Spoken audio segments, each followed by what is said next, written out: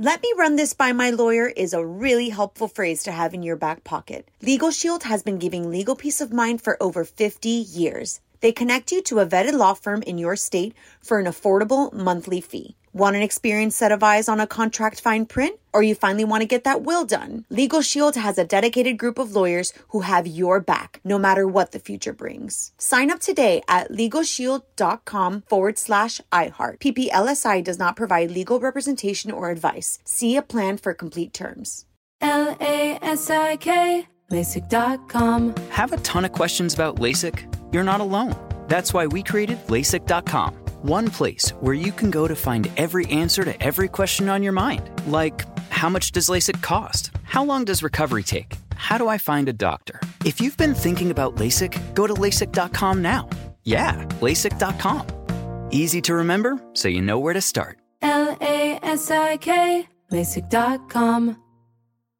Looking for hair removal tools that not only deliver smooth results, but also empower you with a sense of complete control? Enter Conair Girl Bomb, your secret weapons for smooth, sleek results, made just for women. From the ultimate Girl Bomb grip and professional-grade blades, you don't have to compromise and settle for less. Conair Girl Bomb equips you with the precision and power previously reserved for men's grooming tools. So take your hair removal routine to the next level with Conair Girl Bomb. Available at ConairGirlBomb.com or a retailer near you. Hello. From Wonder Media Network, I'm Jenny Kaplan, and this is Womanica. This month, we're highlighting women who led extraordinary lives of resistance. Whether fighting tyranny, oppression, sexism, racism, or reproductive control, these women created paths for change. Today's Womanican won the largest verdict ever awarded for slavery reparations in the United States. Please welcome Henrietta Wood.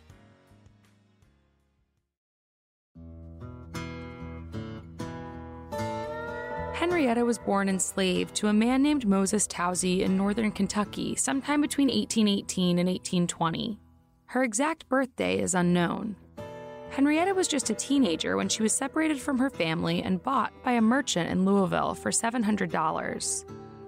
Soon after that, she was sold to a man named William Searode. He took her to New Orleans. William eventually left for France. His wife, Jane, remained and brought Henrietta with her to Ohio, a free state. In 1848, Jane registered Henrietta as a free woman with the county courthouse. For the next few years, Henrietta was a domestic worker around Cincinnati, enjoying what she called her sweet taste of liberty.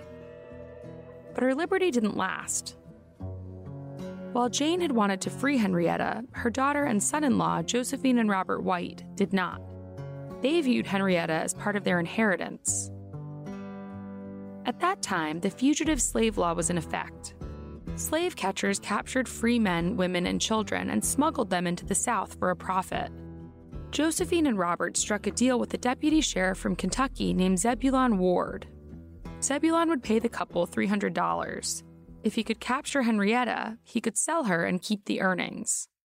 So Zebulon partnered up with slave catchers and started plotting. He paid off Henrietta's employer, Rebecca Boyd, to help.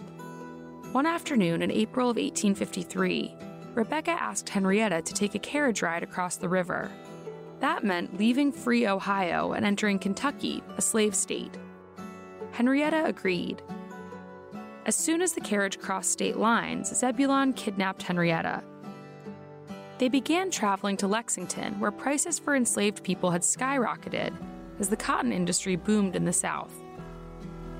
On the way, Henrietta secretly told her story to an innkeeper.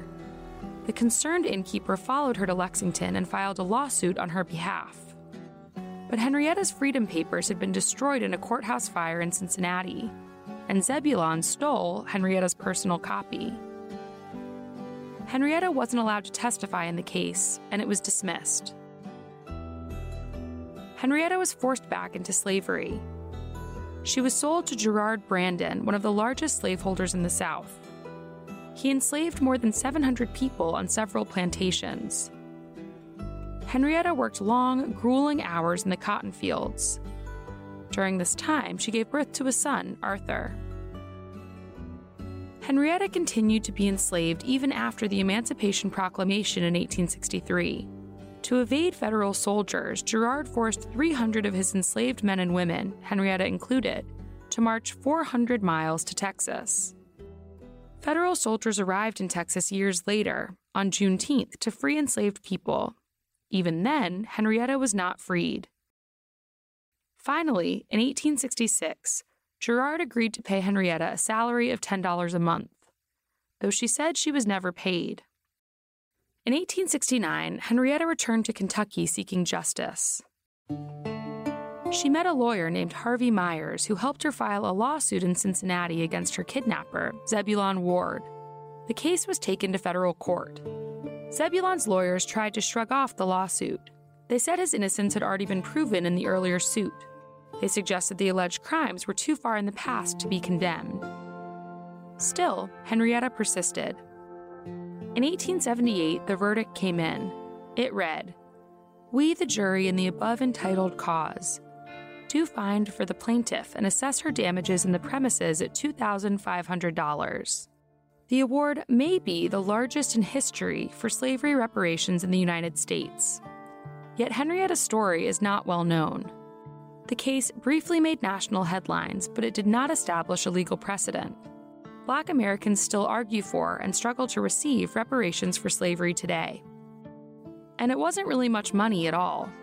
Henrietta was given $2,500 in exchange for more than 16 years of unpaid labor, a far cry from the $20,000 she originally sought, and the payment made up only a small fraction of Zebulon's $600,000 estate. Still, she made the most of what she was awarded.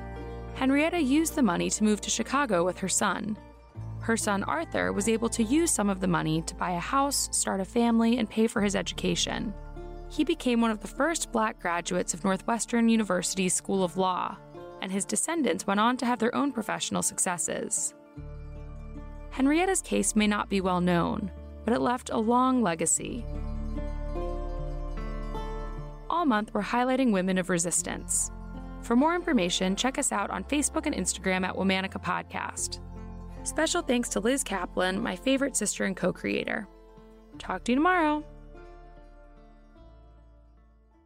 "Let me run this by my lawyer" is a really helpful phrase to have in your back pocket. Legal Shield has been giving legal peace of mind for over 50 years. They connect you to a vetted law firm in your state for an affordable monthly fee. Want an experienced set of eyes on a contract fine print? Or you finally want to get that will done? Legal Shield has a dedicated group of lawyers who have your back, no matter what the future brings. Sign up today at LegalShield.com/iHeart. PPLSI does not provide legal representation or advice. See a plan for complete terms.